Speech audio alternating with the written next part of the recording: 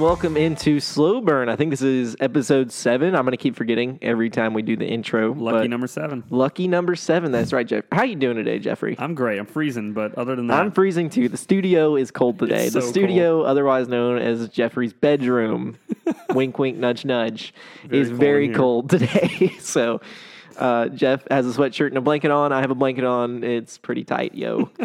So, going into a recap of last week, just a short one, we did kind of our favorite horror movies to rewatch. And then we also did our review of Halloween 1978 version, the original. The OG, one of the best movies of all time. Not the Rob Zombie one, which is great for other reasons. So this week, we are going to go back to our movie announcements and stuff as our first segment. Last week, there wasn't really anything announced, I don't think, that we saw. Not much, just House of the Dragon, which we briefly touched on. We did touch on that, but nothing crazy. So this week, there were a few things that were announced or trailers that dropped. So the first one, going along with our Spooktober theme for this month, the first trailer for Scream dropped. It comes out in January of 2022. Not a good sign. Not a good sign. Usually movies that are put in January, it's like they're just dumping them there because they're not confident in the box office potential or the quality of the movie. So a lot of times films in January, with a few exceptions, are not great. I did not realize that was a thing. I mean, why would you not release it in October? I was wondering that. I guess I figured the production just ran behind, and then the way they were just like, hey, let's at least put the trailer out for in October, kind of at least get that makes sense, and obviously the pandemic as well, but from what I saw in the trailer, it seems like, that first scene they show is like an homage to the original, Drew Barrymore opening scene. It was. Yeah. There was a lot. I watched the whole trailer. There's a lot of, they're kind of doing the Halloween thing. They're bringing back old cast, trying to kind of hunt down the killer and stop him from repeating what he's done before. So similar to how Halloween is doing with Halloween Kills. Well, Halloween Kills, but I was going for the actress. I was Jamie Lee Curtis. Jamie Lee Curtis. Yeah. You know how bad I am with names, Jeff. Yeah, when I point to you, you're supposed to just know what I'm thinking. We're getting there. It's only 7 episodes. We're getting there. So, yes, with Jamie Lee Curtis, similar to what they're doing, they brought back Neve Campbell, Courtney Cox. Saw that, yeah. Yeah, so it's a Scream movie, what it looks like. Just, I was never big into Scream. I really like the original. Do you? The first one. Like it a lot. For the rest of the franchise, I haven't seen them all, so can't really speak on that. Yeah, I mean, I just the best part of Scream to me was the scary movies. Waza! You know what I'm talking about. Of course, I know what you're talking about. Yeah, yeah, that was my favorite. That was always my favorite part of Scream was just the scary movie aspects of it. So, yeah. I'm gonna watch it, but no high expectations. Yeah, no high expectations. It's a Scream movie. It's just a kind of a remake, but with old not a remake, but a remake in modern times, I guess, with old characters coming back. I guess that's the best way to put it. And they have homage to original scenes and stuff like that. So we'll see. As you say, it might bomb in January, but we'll see. Dumpuary, as they call it. What do they call it? Dumpuary. Mm-hmm. See, that was news to me. I didn't know January was like the month. It's kind of sad. That's my birthday month. Yeah. So they're just that explains it all. Yeah, it all comes together. So the other thing, there's 3 more that I want to talk to you about, Jeff.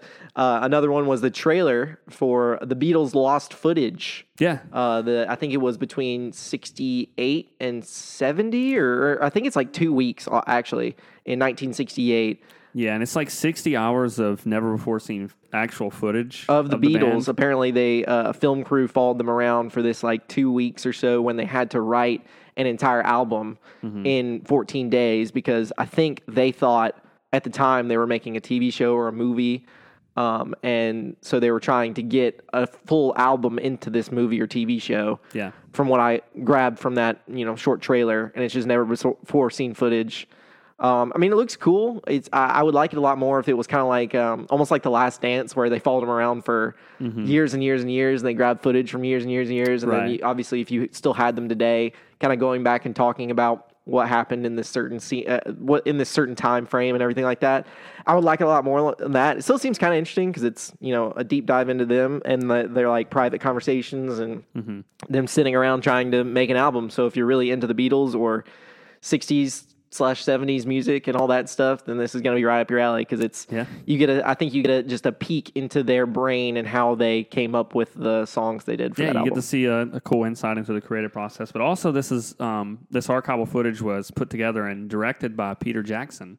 So obviously, of Lord of the Rings. As I say, if you're a fan of Lord of the Rings, then you're a fan of this. So, I don't know. I may watch it. I may not. Like I said, I would like it a lot more if it was more footage rather than just like the 2 weeks. At least that's what I got from it, is that it was going to be the 2 weeks. I could be misunderstanding that they are going to put more footage in it. It just looked a lot like they were just trying to tell a story of this 60 hours between in this 14 days of what happened and kind of just give a behind the scenes look of how they created. Yeah. And if I'm not mistaken, this was initially going to be a movie, and I believe it's like a 6-episode miniseries now. Am I right in saying that? Oh, I thought it was a movie. Maybe it's vice versa then. Maybe it was initially going to be a series, and now it's coming out on Disney Plus. I watched the trailer. I really didn't read that much into it. Yeah.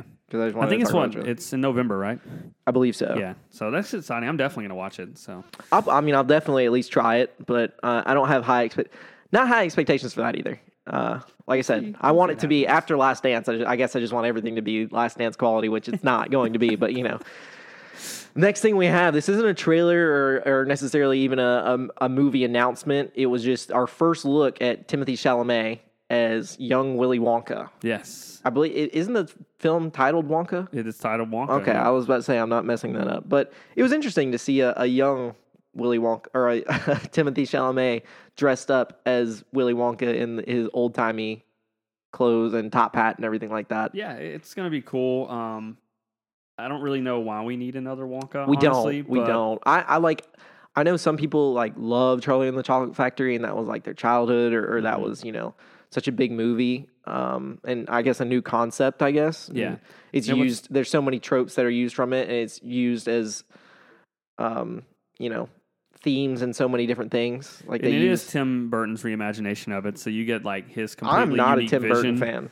I am and I'm not. I think half of his movies are awesome and half of There's them are what are you doing? But I didn't like his Batman stuff. Okay. I didn't like Nightmare Before Christmas. I didn't like. Ooh, I like that movie. I'm not big into that claymation kind of stuff either. That's real. That would be really hard to get me to love it or anything like that. So I guess that style was already you're losing me on that. And then I just didn't I don't know. His style is just weird. I didn't like Edward Scissorhands. Really? I mean, I didn't not like his. It's just weird. It was just weird. So you don't appreciate the artists who frame by frame had to create the Nightmare Before Christmas. I appreciate the work that goes behind claymation. I can appreciate that it's hours and hours and hours and hours. But why?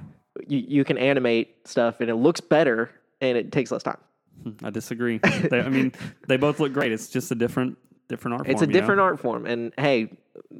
The people that love it, whatever. But I don't hate on you for loving it, but I don't. It's not my style at all. Yeah. Okay. Fair enough. So I'm not a big Tim Burton fan. I was never Charlie and the Chocolate Factory. You watch it once, I think it was good for what it was, and it's obviously very unique. But I was never it was not ever my favorite movie or anything like that. And it didn't reach the original. Well, was Willy Wonka the original? I thought Charlie and the Chocolate Factory was the original. I think Willy Wonka and the Chocolate Factory, right? I thought Charlie and the Chocolate Factory was the original. Am I wrong? I could definitely be wrong. There's been why did we have to remake it at all? I was talking about the original. Yeah, Willy Wonka and the Chocolate Factory came out in 1971. Okay. So I meant Willy Wonka. When I was preface all I just said, I was talking about Willy Wonka and the Chocolate Factory as a movie that I liked. That was never my favorite. I didn't even watch the Tim Burton was the next one, right? Yeah, that one came out in 2000. Okay, I thought you were talking about. We got a big misunderstanding because I thought you were talking about Tim Burton was directing Wonka. No, that one was back in 1971, the original, right? And then the newest one's directed by Paul King. Okay, so the Wonka is coming out. Okay, comes out 2023. Let's preface that. I didn't even watch the Tim Burton ones because I knew it was going to be weird and it wasn't going to live up to the 1971 ones or one. So I liked that one. Was never my favorite movie of all time, but I liked it for the originality. Didn't even watch the Tim Burton ones because I was like, that's going to be weird. And it was. And then Willy Wonka is great. Iconic songs. It's very, again, visuals. I appreciate the iconicness of it, if that's a word. But I just, not my favorite thing ever. It's not like I'm seeking out. Again, why do we need more Willy Wonka stuff? That's what I'm saying, yeah. But I think this one at least could be interesting. I like Timothée Chalamet. And he's great. It's at least interesting to see how, I guess, Willy Wonka came to be. So I guess that's kind of interesting, but They're just trying to do an origin story for literally everyone now. Why, though? We don't need it. That's my point. That's what we talked about this with Parasite. It's so rare these days that you get an original idea. And it's like when you do, obviously people love it so much that it wins awards. More original stories, please. Exactly. And then the last thing we have here is Netflix announces a 1990s version of That 70s Show. I guess That's 90s Show. That's what it's going to be called, I assume. I don't know. It's supposed to be that version of the 70s Show. Yeah. It could be good. I looked it up when That 70s Show started because I was thinking, like, what time frame were they in? Like, how long was the 70s ago when they made That 70s Show? And it was about 20 years before. It was made in 1998. Or the first season dropped in 1998 of That 70s Show. So it was about 20 years. Similar to us now. It's about 20 years since the 90s. That's crazy. Wild. so that's why I wanted to get in I feel like the 90s wasn't that long ago. Yeah. Well, apparently there was an 80s version that totally bombed, and people were like, I hope this isn't nearly as bad as that. We'll see. I was never a big fan of that 70s Show. I don't know if you are. I didn't really watch it a ton when it was coming out, but later on the replays and when it came on, when it come on like Nickelodeon at night or something like Nick at Night, I watched it there, and I watched, when it was on probably one of the streaming services that exist now. I've watched a bunch of it. So I really liked it for a while. So, okay. Well, you know how I am about finishing shows, so. I do. No I do. chance. I don't, again, we talk about original ideas. Why do we need a 90s version? I guess they're trying to get the nostalgia of kids that grew up in the 90s. Like they were probably trying to get a little bit of kids that grew up in the 70s that are in their 20s, when this came out. So. It's all about that content to drive more people to Netflix. Yeah, I don't know. I don't even know. I don't think they've announced who's starring in it when it's coming out or anything like that. I haven't seen any. I think they literally just announced they're doing it, and that was all. So I'll be interested to see who stars in it and what they kind of do with it. It's probably going to be unknown people, I guess. We'll see. Who knows? Who knows? But that was all I had. Do you have anything else for the movie announcements about it this or week. trailers? I haven't really seen anything else. So I have not either. Okay, well, we can dive right in to our Silence of the Lambs review. Let's do it. It's actually the Silence of the Lambs. Yeah. Don't get that mistaken because it was impossible to search for. Apparently, the on some things just doesn't you have to put the in when I was looking to rent it. Well, I put silence and it was giving me the silence or Silent Hill or Silent Night, and it's they put the for the silence, but they couldn't find Silence of the Lambs from just silence. What? That makes no sense. Doesn't. Anyways, sorry. Don't forget the article. Got it. Random rant.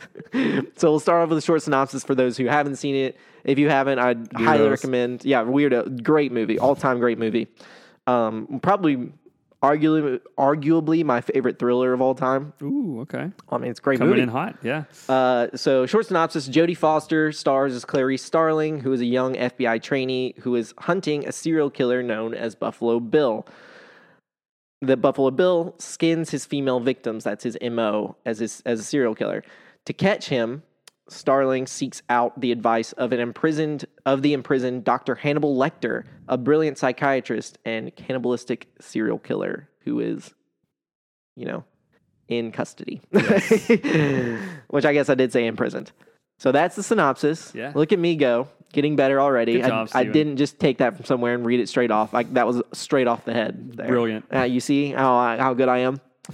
So we didn't do this so much with Halloween, but I want to do a little bit better this time. Movie facts. Let's dive into some facts before we get into our favorite shot, our favorite line, our favorite scenes, stuff like that, and what makes this movie so great. Sure. Let's go into some facts. So I'll go ahead and start off. I'm sure we have similar facts, and I'll let you kind of piggyback off of whatever you want to. Yeah. So the film won the Big Five of Academy Awards, as they call it. They won Best Picture, Best Director, Best Actor, Best Actress, and Best Adapted Screenplay.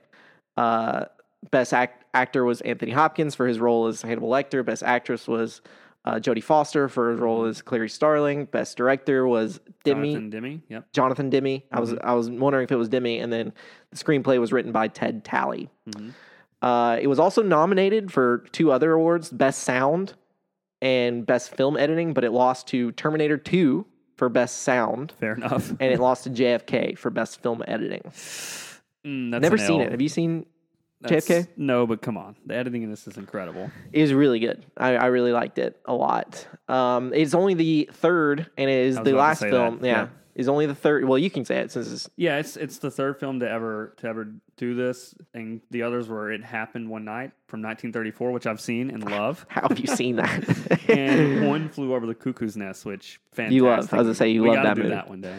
We will one day. How have you... Is it a silent film, the 1934? It's not silent, no. Okay. It is in black and white, but I figured. It's honestly great. I really do think you would like it if you gave it a chance, for real. Eventually. You know how I feel about black and white. I know, but you got to get over that. It's worth it. I've got some. Do you have any more like quick facts on that? I'm going to go into acting or the actor's choice that was. Yeah, sure. I'll just say Sir Anthony Hopkins, who played Hannibal Lecter. He actually studied files of serial killers and visited prisons and studied convicted murderers and all this just to get. He even went to some court hearings of gruesome murders and other serial killings just to prepare for this role. So he was really committed.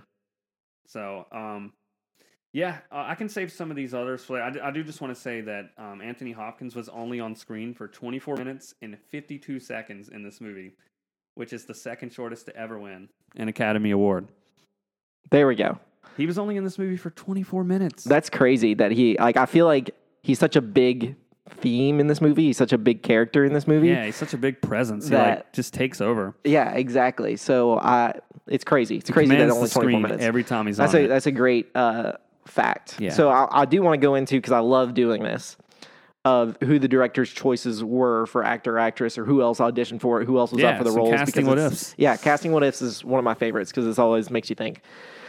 So Jodie Foster was actually the last choice of Demi to play the role of Clarice Starling. She read the book, Jodie Foster did. Mm-hmm. She loved it. And so when she found out this movie, she was trying to come on as Clarice Starling. Demi was basically like, no, he didn't think she fit the role that he had in his head to play this character. She had just come off, and it's crazy too, because she had just come off winning an Oscar in 1988 for, I think it was The Accused. So his first choice for Clarice Starling was Michelle Pfeiffer. Okay. She turned it down, and she said it was a difficult decision, but she got nervous about the subject matter, is why she turned it down. Understandable. He then tried to get Meg Ryan to play. Exactly. Really? Exactly. She turned it down because it was gruesome themes. And then I think he approached one more unknown actress at the time, and the studio basically turned her down because they said she wasn't marketable. Then he turned to Jodie Foster, and Jodie Foster wins best actress for this. Another Oscar off of that. Imagine what if she doesn't choose Jodie Foster? I can't imagine this movie without her. I can't either. Incredible. Her voice is so distinct, and it's gives that Southern accent a little bit in it. It's just I can't imagine anybody else having the lines. It's insane. And the thing about it, if you even watch her first movie ever was Martin Scorsese's Taxi Driver. She was 14, and she's just incredible. Going head to head with Robert De Niro. So I'm surprised Demi would not want her as his first choice. I mean, she's why incredible. wouldn't you? She's great. She's great in this role. She's great in most roles she does. So then we have some role for Hannibal Lecter, which is obviously won the Best Actor with Anthony Hopkins. Demi originally approached Sean Connery, which I cannot imagine Sean Connery, like James Bond, being a serial killer, Anthony Hopkins. After Sean Connery turned it down, Anthony Hopkins was offered the role based on his performance. Demi loved his performance in The Elephant Man. Which, have you seen that? I have seen that. David Lynch movie. Yeah. And actually, a little thing about that is when Hopkins was approached by Demi, he was like, but my character in Elephant Man was a good man. And Demi said, oh, well, Hannibal Lecter's a good man, too. He's just trapped in an insane person's mind. Oh, good. So, I like that. Yeah. I like that. I know one of the actors that, or it might have been a screenplay, it might have been Ted Talley. Demi actually sat him down to listen to serial killers' interviews and their police reports, listen to the audio from those. And I believe it was one of the actors, I can't remember who, they actually cried, listening to the different serial killers, speaking about their killings of people. Yeah. So very interesting. And Anthony Hopkins said, when he got the role, he told his agent that he said, this is the best role I've ever read. This is the best script. This is the best role. Mm-hmm. He said, I think it was 10 lines into the script. He's like, I love it. I have to have it. Other actors that were considered for the role. This is like a who's who of actors right here. Al Pacino. Okay. Robert De Niro. Dustin Hoffman. Derek Jacobi. And Daniel Day-Lewis. Which, other than Derek Jacobi, which I don't even know who it is, the other four are all-timers. Daniel Day-Lewis would have been incredible in this role. Nobody could touch Hopkins, but still, I would love to see that. It would have been really weird to see Al Pacino or Robert De Niro or Dustin Hoffman as... I don't think Pacino would have been able to have been as contained as Hopkins. I think he would have been much more bombastic. He would have, yeah. So. It's because what makes Hopkins, and we'll talk about this later too, is it's so great is the calm, cool, collected nature of his craziness. Makes it so much more uneasy. It does. Another fun fact that I found from this that I thought was really funny, because it's Anthony Hopkins, right? And he's established, at this point in his career, he's a very established actor, right? He's got a great career. He was initially scared to talk to Foster because she had just won an Oscar. He was like, he saw her in this light of like, she's like too good for me almost, which is crazy. Like Anthony Hopkins thinking that of another person, it blew my mind. It just shows the respect he has for her, though. I'm glad you said that. That's cool. Yeah, I thought that was really interesting. And then the last thing I have, or I guess I have two more things. The design for the basement and pit that Buffalo Bill put his victims into was inspired by real-life kidnappings and murders by Gary M. Heidnik, which I didn't even know who that was. Apparently it's a serial killer, but I thought it was interesting that they used a serial killer's pit as their inspiration for their serial killer in this movie. It makes sense. Yeah. It's really cool. Yeah. Nice and then the last thing, I thought this was just a cool list or a funny list almost, because Silence of the Lambs, when you hear that, obviously it wins Best Picture and it won the Big Five, so it's the last movie to do that. So it's obviously an insane hit. It was actually fifth for films coming out in 1991 in terms of making money. Yeah. Probably because in the 90s, especially like rated R was probably frowned upon more so than today. So I'm just going to name off the other four, which I thought like the first one makes sense. The other three is kind of, can't believe like Silence of the Lambs didn't top these. Right. Terminator 2 Judgment Day. I think that's an all-time action movie. Like, it's fine. That's fine. Then it topped that, right? Robin Hood, Prince of Thieves, which is the Kevin Costner, spoof of Robin Hood, pretty much. It is a cult classic. A lot of people really love that movie. It is a cult classic, but it's like, it's Silence of the Lambs here, right? Jeff. I know. We're not talking about, the Lego movie. We're talking about Silence of the Lambs. Right. Beauty and the Beast. That's an all-time classic. Sure, that makes sense. I'm okay animated as well. It's animated. It's Disney. You're probably getting a bigger audience for that too. You take the whole family.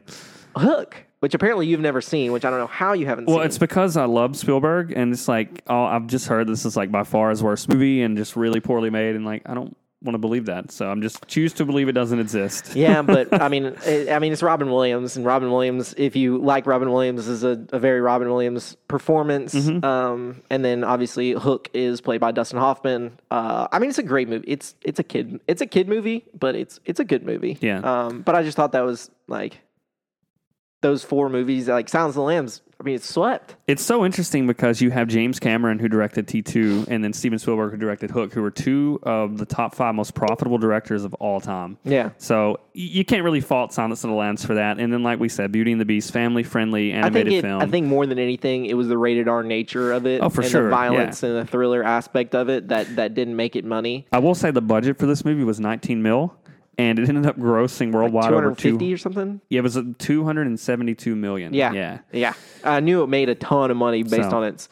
another fun fact that was just kind of quick hitter right here is the FBI, it was very, very rare that they let people actually film in Quantico and everything, and they let them film scenes in Quantico and around the training facility, and then a lot of the background people are actual FBI agents. Yeah, and the behavioral science unit assisted in the making of this movie, like you're saying. So it's kind of cool. Yeah, very... we'll get into the rest of it here. So we can actually get into our review here. Let's do it. I texted you this while I was watching the movie. I forgot how great this movie was. It had been a while. It's probably been like 5 years or so since I've seen it. Really, really good movie. Just all around, like keeps your attention. It doesn't ever lull to me. It doesn't feel like, and the shots are so great. Like there were so many to choose from for our favorite shots and everything like that.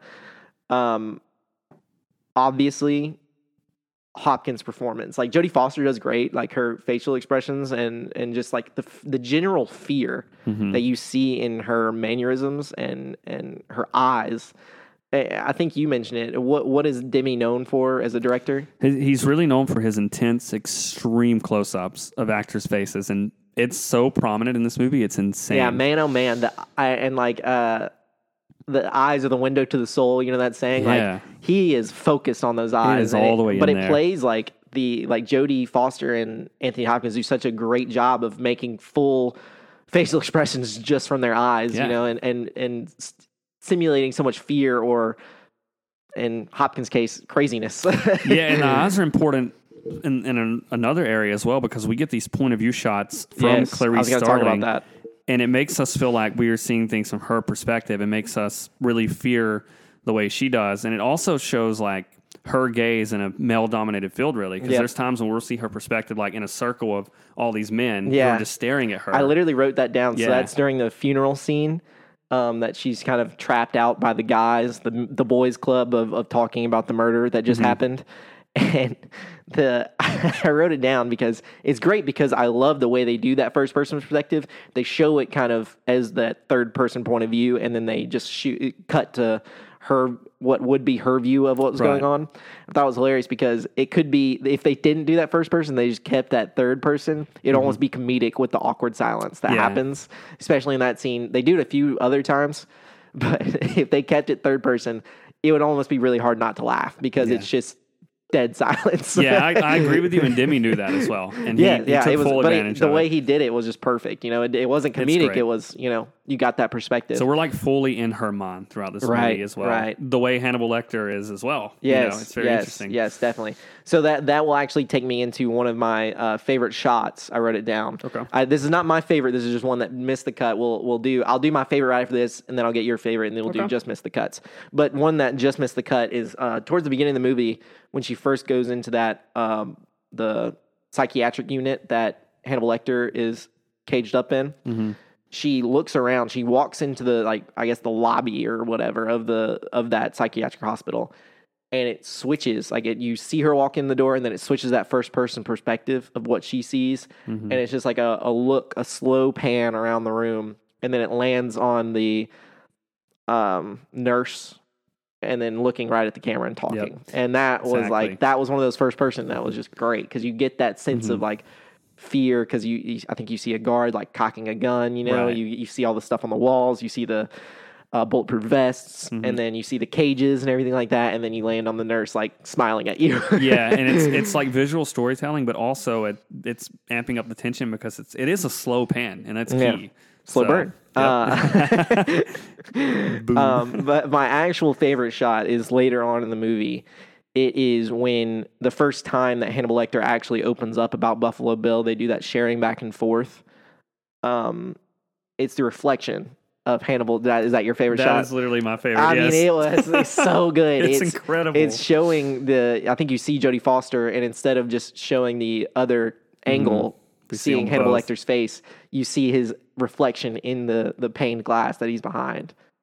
That is movie magic right incredible. There. That's such a good shot, because it's almost like he's peering over her shoulder in that angle too, where it looks so much more creepy, so much more. He looks like a headless body, just like an entity rather than a crazy person. Yeah. Another one that just missed the cut for me was another shot of them talking when she just goes and discovers the storage unit that Hopkins had, or not Hopkins, Hannibal Lecter had. And then she goes back, and she's drying off, and you can't see Hannibal Lecter's face. You just see his knees in the back, because the lighting is done so well. You can't even see him at first. You know, you don't know where he is. Which adds that creepiness factor of. And you just hear the little thing open, and as he gives her a towel. Yep. So. And then you eventually just see his knees, and you can't see his head or his face, and that's awesome. Again, we talked about it with the Halloween of it's almost more scary when you can't see. You know? Rather, your imagination plays more tricks on you than anything else. Last one for me that just missed the cut. We already talked about the extreme close ups of the face, nothing else. It's just their faces. But the last one was just the night vision shots at the very end with Buffalo Bill kind of stalking Clarice. Incredible. I mean, that's great. It's one of those first person things. Switches to first person out of nowhere. Now we're seeing another perspective that's looking at her. Exactly. And that I remember seeing that the first time and being so terrified, like not terrified, but just so on the edge of my seat, you know, like, oh my gosh, he's going to get her kind of moment, you know? It's key because now that we're out of her perspective, we feel helpless as she is. It's like, there's nothing you can do but just sit there and watch. It's like one of those horror movies where like, don't go in there. You want to yell at her like, he's behind you. And her acting in that scene is incredible. Like you see her hand just wobbling with the gun. That was one of the reasons I think she won the best actress is just her fear, especially when she's talking. You see it other parts when she's talking to Lecter. Mm-hmm.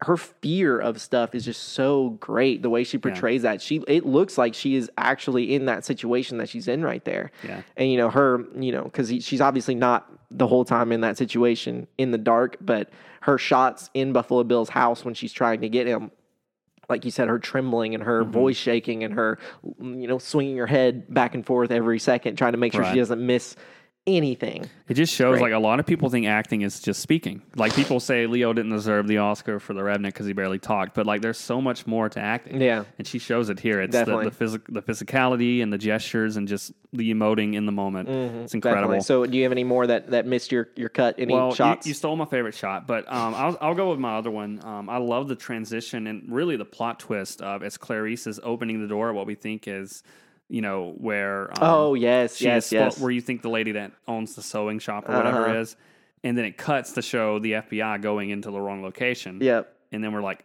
oh wow, she is here. She's at Buffalo Bill. So I thought that was an awesome shot. The way he just transitions with that smash cut. Definitely. They played that so perfect. Also, another one I'll say is the very opening shot. It opens with Clarice emerging from this wooded area and walking towards the camera. So she's like, you know, coming out of this secluded, creepy-looking area as, you know, the training montage at the beginning. And then the final shot of the movie... back up to that shot. What am I going to say about the title sequence. Yeah. Yeah. Why? I love it. It's because we're getting visual storytelling here. Yeah, you can show that for 10 seconds. They carry on for like a minute and a half. It's important because he bookends it at the end of the movie because the last shot is Hannibal walking away from the camera and disappearing into this large crowd. So it's just it's really I see what you're cool doing bookend. With that. Okay, with the opening shot versus like the opening shot, I don't have a problem with. I don't have a problem even with a scene of her doing all that. Mm-hmm.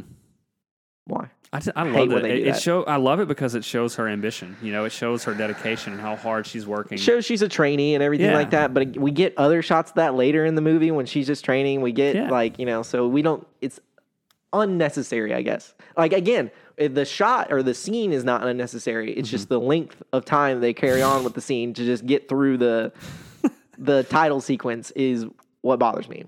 It's not the scene because I think the scene is necessary. Sure, it's that they go on with the minute and a half because they have so many actors and actresses go through, which is unnecessary. Hey, go on their credit. Hey, I thought it was a great movie, worthy of Best Picture, but that's my thing, Jeff. I can't backtrack on my thing. You're so wrong on it, but it's fine. That's fine, whatever. Okay, I did want to touch on before we go on to our favorite lines and scenes. I did want to touch on the movie poster. I think I texted you about it. Is so. To me, it's so good because it's so iconic. Like you can see that from kind of out of the corner of your eye. You're like, oh, Silence of the Lambs. You know, with the what do they call it? Death moth? Is that what it's called? Death head moth. Yeah, I think that's right. Close. It's something like that. Of just on Jodie Foster's face, and then you get the extreme close up that Demi loves. So I think I love the poster. It gives you like vague symbolism as well. Like, ooh, like if you haven't seen the movie, what is that? Yeah, it's so simple yet so. Again, iconic. It's just you see it from a mile away and you know exactly what it is. Yeah, so I loved it. Okay, so we can go into our favorite scenes, and then we can go into our favorite lines. So my favorite scene is really multiple scenes, just because I think it's so well done. Any time that Clarice and Hannibal are in that psychiatric hospital together, I have to hear every little word. I want to see what's coming next. The anticipation with it, the creepy nature, the way that Hopkins does his voice too for Lecter, and it's just the calm. Again, they talk about he ate, I think, a nurse's face off, and they said his heartbeat never rose above 85. Yeah, and the way he portrays Lecter the whole time is just like that. Did you notice that he like never blinks? I didn't notice that, but that makes sense. Like always open. He based it apparently off of a guy he knew that he thought was like crazy, very unnerving and weird. So like, I don't know how many times he blinks in this movie, but if any, it's very few. He apparently based his voice semi off of the robot in 2001: A Space Odyssey. Oh, that's awesome. Do you know what I'm talking about? Oh, yeah. Yeah, I haven't seen that movie, but I think you have. Yeah. Oh, yeah. So apparently he based his voice the way he wanted to do his voice for Lecter off of that. It's really cool. So another little fact for you there, Yeah, Jeff. thank you. But yeah, no, anytime they're together, it's must watch. That is my favorite scene, the introduction of Hannibal Lecter, because we already talked about the point of view shot of her, slowly walking into his cell. And the way he's standing, it's so creepy. Like, his posture is bizarre. That's why this is one of my favorite performances of all time, because everything he does is unnerving. And like he feels, because he talks in riddles and because he feels smarter than you at all times, which he probably is because he's a genius, but it's like you always feel one step behind him, Yeah, and it's like he makes her feel that way as well, because it's the way he sizes her up. He even knows elements of her background just based on seeing her for literally a few minutes. And It's so captivating. It's like he's like Sherlock Holmes, but a crazy person. Because he even knows what perfume she's wearing, and it's like all completely believable because of the way Hopkins portrays it. Oh my gosh! Like the sniffing through the holes in there. All right. So, what was your favorite scene? Did you have a favorite? The introduction of Hannibal Lecter was your favorite. My favorite. Okay. But another one, and I mean, most people would say this, but that climactic scene when Clarice finds Buffalo Bill and Catherine, and the lights go out. We already talked about it, but it's just incredible. It's great. It's great. What else Again, like I feel like we can on this movie because it was such a good movie. One swept the awards and everything like that.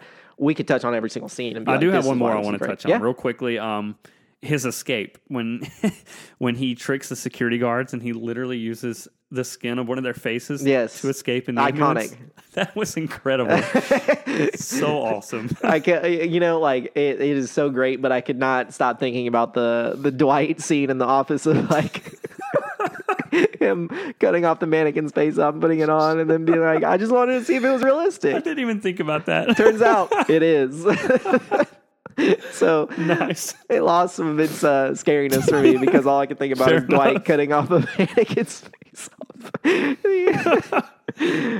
But no, that is all time. Again, there's so many, because this movie was so good and because it's such a classic, there's so many iconic lines and scenes. So that will take us into our favorite lines. Yeah. I could list 50 of these, but I think I have to go with the most iconic, and then I'll touch on the others that I really liked. I ate his liver with some fava beans, and he goes, yeah, the teeth sucking is what I just wrote down. It's disturbing. Oh my gosh. I forget, he's talking about somebody from, I think, his psychiatric. One of his patients, right? Yeah. And then he says that just so casually. Again, the creepiness is in the casual nature of everything he talks about. And that's like one of the only times you see him do the and so that he does do that weird clicking thing that he's like yes he's just disappointed, almost like he's disappointed or like he's like ready for a meal kind of thing, Sure. It gets you get both of that in there. But that was I have to go, like, that is one of the all-time iconic lines. Yeah. Do you have a favorite I have one? A few I'll go through real quick. So go with your favorite, and then we'll go our favorite. and then your absolute favorite, and then we'll go our just missed. My absolute favorite is when she's talking to Crawford, and he says, and they're talking about how she had him as a professor, and he says, "I gave you an A," and Clarice responds, "A-, sir." I love this because it really feels like something her character would say, because she has a chip on her shoulder and she's very ambitious, and she has proven that she will work harder than anyone to get to the top and achieve her dreams, not only for herself, but also for her dad. And she remembers any shortcoming because she knows she could always have room for improvement. And I really like that because it's so telling of her character just in those few words, A-, sir. Yeah. She remembers. I think that, and it shows her intelligence and her memory too, because we touch on later, that's how she, I guess, got to Lecter, is because he noticed how smart she was and how she figured out his potential. She figured out his not anagrams, but his what do they call it when the letters are mixed into a different name? Yeah, because with his storage unit, he just did Miss Muffet, and then she figured it out because it was I don't know what they call that, scrambled word, basically. Yeah, I don't know what the word for that is, but whatever. Yeah, no. So another few that missed the cut. It rubs the lotion on its skin, or it gets the hose again. That made me think of Joe Dirt. You know what I'm talking about? I'm putting the lotion on the skin. I'm rubbing it in. No, I did not think of Joe Dirt there. Okay. But yeah, that with the rhyme and the Buffalo Bill creepiness, because I think that's the first time you actually see him like in light, because you see him when he captures Catherine, but you don't see him in clear light except for that's the first time, and then it puts lotion on his skin, or else it gets the hose again. And he kind of has almost that calm nature too during that. Another Buffalo Bill quote, or not even quote. She's screaming, and he just looks at her and goes, "Ah!" like right back. That was more of like, it just made me laugh. It made me legit laugh. Yeah. Like right back at her, so mocking, when she's screaming for bloody murder, And then the last one, it's at the very end of the movie. I'm having an old friend for dinner. Not even I'm having it like just. That's on mine as well. Yeah. Great line. Yep. All time creepy because you don't know where he is. He's escaped, and I believe that's the last thing he says. It is, and then he hangs up, and then he disappears in that crowd like you talked about, and then that's the end of the movie. The other ones I have are this isn't even a line, but there's a tracking shot in the woods, and then we see a sign that says "hurt, agony, pain." Love it. And it just made me think of like the elements that you claim have to be in a movie for me to love it. So it's like me describing movies: hurt, agony, pain. I love it. It's disturbing. I loved it. Also, the other one is when the creepy, I think his name's Dr. Chilton. First of all, what a creep. Like, come on. The stuff he said to Clarice, very, very... He is very weird.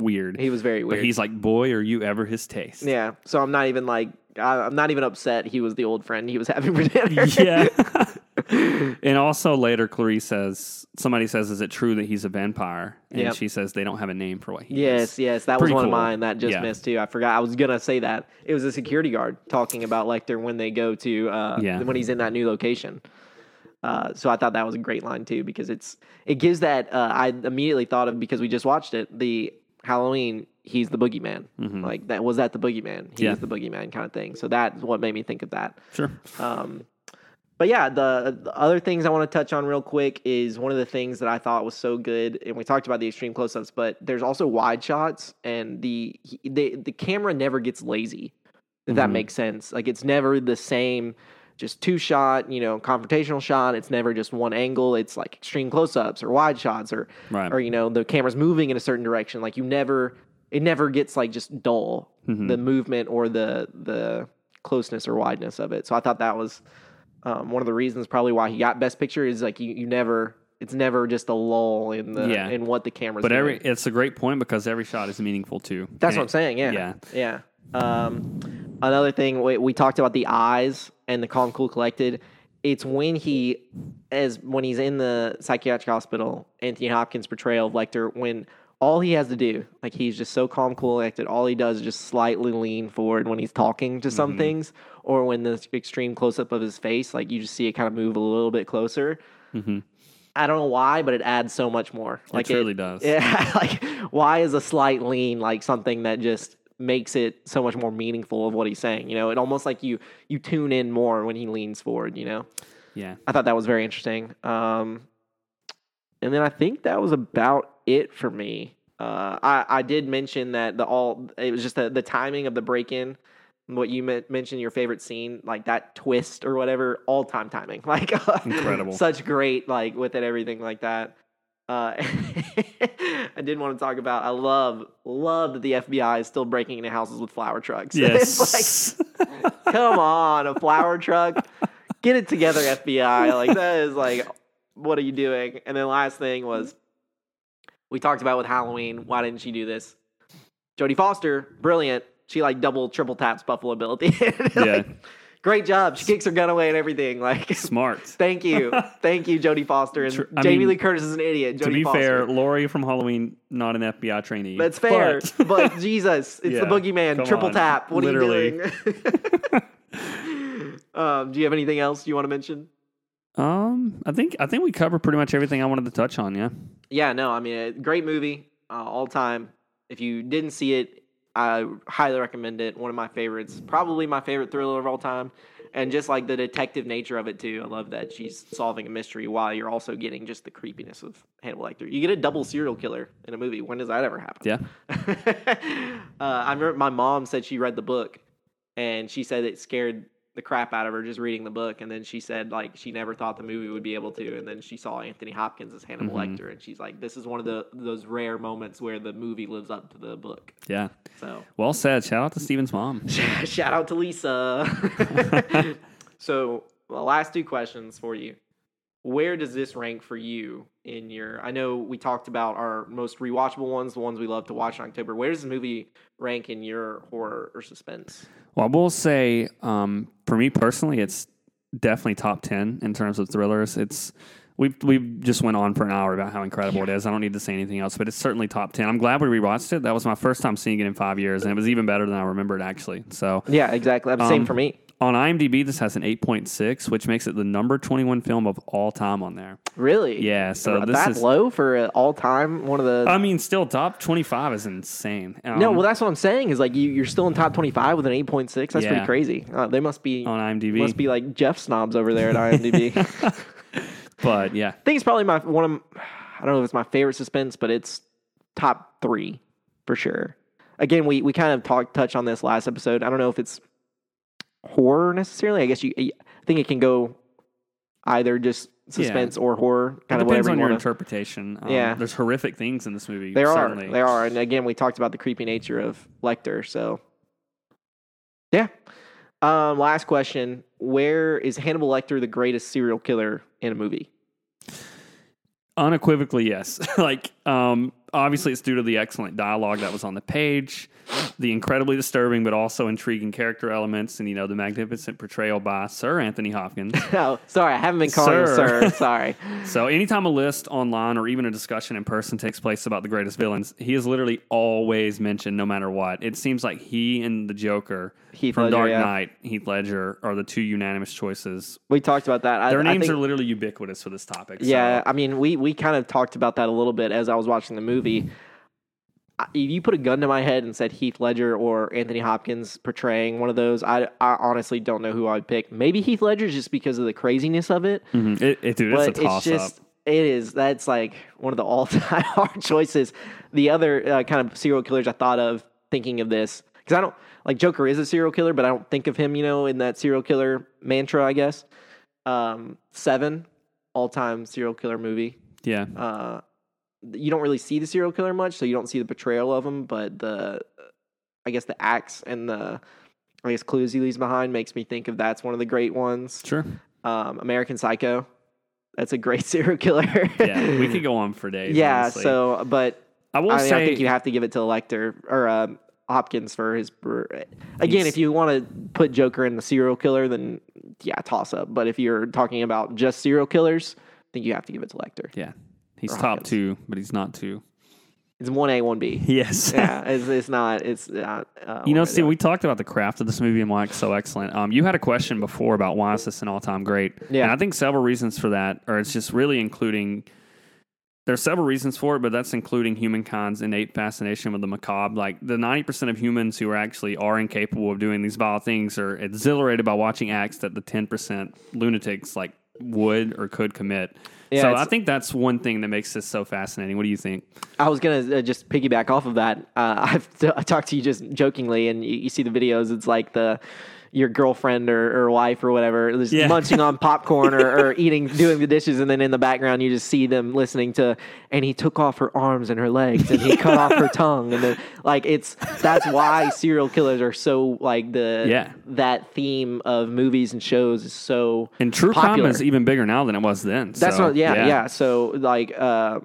probably one of the reasons True Detective is one of the best shows of all time. Mm-hmm. I wrote down to Mindhunters on Netflix. I love that show. I do too. But the reason, that I talked about my favorite scenes is anytime Hannibal and Clarice are in a room talking together. Mm-hmm. Mindhunter is the whole series. You're just waiting for another moment of, I forget the main character's name, but him talking to a different serial killer. Yeah, and you just want to see that interaction with it and everything like that. Obviously, there's drama that goes behind the scenes, but that's what makes Mindhunter successful. And that's why everybody wants another season of it because of that. And that's true because this movie covers despicable topics, but in a glorious way. Right. It's so interesting. And that's That's why it's so funny when you see the memes of like the girlfriends munching on stuff, or just girls in general just eating whatever and then listening to gruesome murders. It's just that something peaks in our brain about wanting to know about serial killers, and they even talk about that in Mindhunters. Is everybody is so curious about what drives a human being to do the gruesome acts they do. It's just a curiosity nature, But hey, curiosity killed the cat. Yep. So that will wrap up. Do we want to go to our scores? Yeah, I was going to just say that wraps up our review. And then, so that wraps up our review, and then we'll go on to our scores. I saw Metacritic's was an 85 for this. Rotten Tomatoes, an average of 8.9 out of 10. 96%, 8.9 out of 10. Yeah, 96% of it. Well, I saw 96% of 110 critics gave it a positive review. Yeah, exactly. So 4%, how do you give this movie a negative review? Yeah, what? But anyway, so what's your rating out of 100? I was on Letterboxd. It's also at a 4.3, which is really, really high. Letterboxd, I was say Letterboxd. I just talked about IMDb. Letterboxd is like just movie snobs. Yeah, I'm convinced. I love Letterboxd. It's movie snobs and then people just making jokes about movies. Yes, you don't get actual reviews of like people that love movies for just loving movies, but it's either like they're making a stupid joke on Letterboxd or they're like being the biggest movie snob ever. There's no in between. For me, I'm giving this movie a 93 out of 100. I mean, we've talked about it already. It's incredible. There's very few, if any, flaws. The pacing is incredible. Honestly, 93 might be too low. Like, I'm starting to second guess myself now with that. But yeah, what did you have? I'll go with the percentage that gave it a positive review. I'll go 96. Okay. Again, it's one of my all-time favorite movies. And I haven't watched it in so long that I think that I just forgot how good it was. But yeah, just the whole nature of the film just had me really paying attention. Like I thought I might be, because I don't love rewatching things like back to back almost, because I feel like I just get bored. Not bored. Bored isn't the right word, but I feel like I just lose attention for it because I've seen it and I know what's going to happen next. Yeah. I'd forgotten a lot, so it was just one of those things where it kept my attention the whole time. I was a little worried. I was like, I know kind of the ending. Like, what am I going to do? But no, I was entertained the whole time. Yeah. So 96, definitely. Apparently nothing is going to top my Suicide Squad. That is crazy. Steven, that is wild that you had this below Suicide Squad. What are you doing? What was I doing rating out of 98? I don't know. It just, my head just, I probably, you know what happened? I probably forgot that I needed to give it a review, and I was like, oh, I loved it, 98. Yeah. It's definitely what happened. The biggest thing we didn't talk about in this movie, Precious is okay. Oh, yes, Precious is okay. God, Thank Precious goodness. is okay. Thank goodness Precious survived. Dude, I couldn't remember what happened with Precious, honestly, and I was panicking. I was like, they better not snap Precious's neck. Like, no, I knew Precious didn't die, but I knew remember. I had forgotten. Well, I knew, but I had forgotten that she kind of captured Precious in that scene. So. Precious is Buffalo Bill's dog, by the way. Yes, Precious is Buffalo Bill's Just to clarify. Yeah, we're rooting for the serial killer's dog. It's fine. What happened to the death head moths, though, Jeff? Think about those guys. It's unfortunate. Justice for all pets. Justice for all pets, even death head moths. Yes. The creepiest things ever. And that will wrap up our scores of this movie. Have anything else to say? That's all, man. I think that's all. We talked a lot about this movie. I think we could go on for even longer if we wanted to. We could break down this movie shot by shot if we wanted to, but we're not going to do that. We're not going to do that, no matter how much we want to. So moving on to next week, I believe we will have a special guest, again, a recurring guest now. Lori Williamson, my wife, will be on the show next week. Not Laurie Strode, but Lori Williamson. Yes. She will be doing a kind of more Spooktober theme, but less scary and great movie, but more Disney themed, I believe. So don't quote me on this, but I'm almost positive we're doing Hocus Pocus, which somehow, some way, Jeff has not seen. Jeremiah said it's a guy we work with said it's because I'm a movie snob and refuse to watch mainstream movies. I don't think that's true. I don't think so either, but it's just like, it's one of those things where it was growing up in our age group. It was just on Disney Channel every October. It's still on Disney Channel every October. Like if you, like, I don't know, if you were like, 8 to 14, and in the Disney Channel era, and you turned on the TV in October, Halloween Town or Hocus Pocus, one of those two was playing almost every day. I don't know what to tell you, Steven. Blame my parents, okay? I guess so. But I believe we're doing Hocus Pocus, so if you're not super into scary movies, but you want to get into the October theme, you can get into it with Hocus Pocus. Yeah, for sure. Great Disney movie. Yeah, and while we touch on that Disney movie, I'll maybe give a brief review of Halloween Kills. Yeah, there you go. That'll be a good combination. There you go. We can get some horror still in there. Yeah. All right. Well, I think that wraps it up, and I think we are also this week going to put out a question on our Instagram, kind of a story, maybe a post, however we want to do it, of what movies people want us to do a review on, because that'll give us a little bit more content. So that we're reaching our full audience, Jeff. We can't, corner out some of our audience. We only have 3 people. If we corner out 2 of them, it's only me listening, Jeff. It's true. Right, because I'm not going to listen. So I know. No chance. I can't finish shows. All right. Well, that will wrap up Slow Burn episode 7. We will see you next week.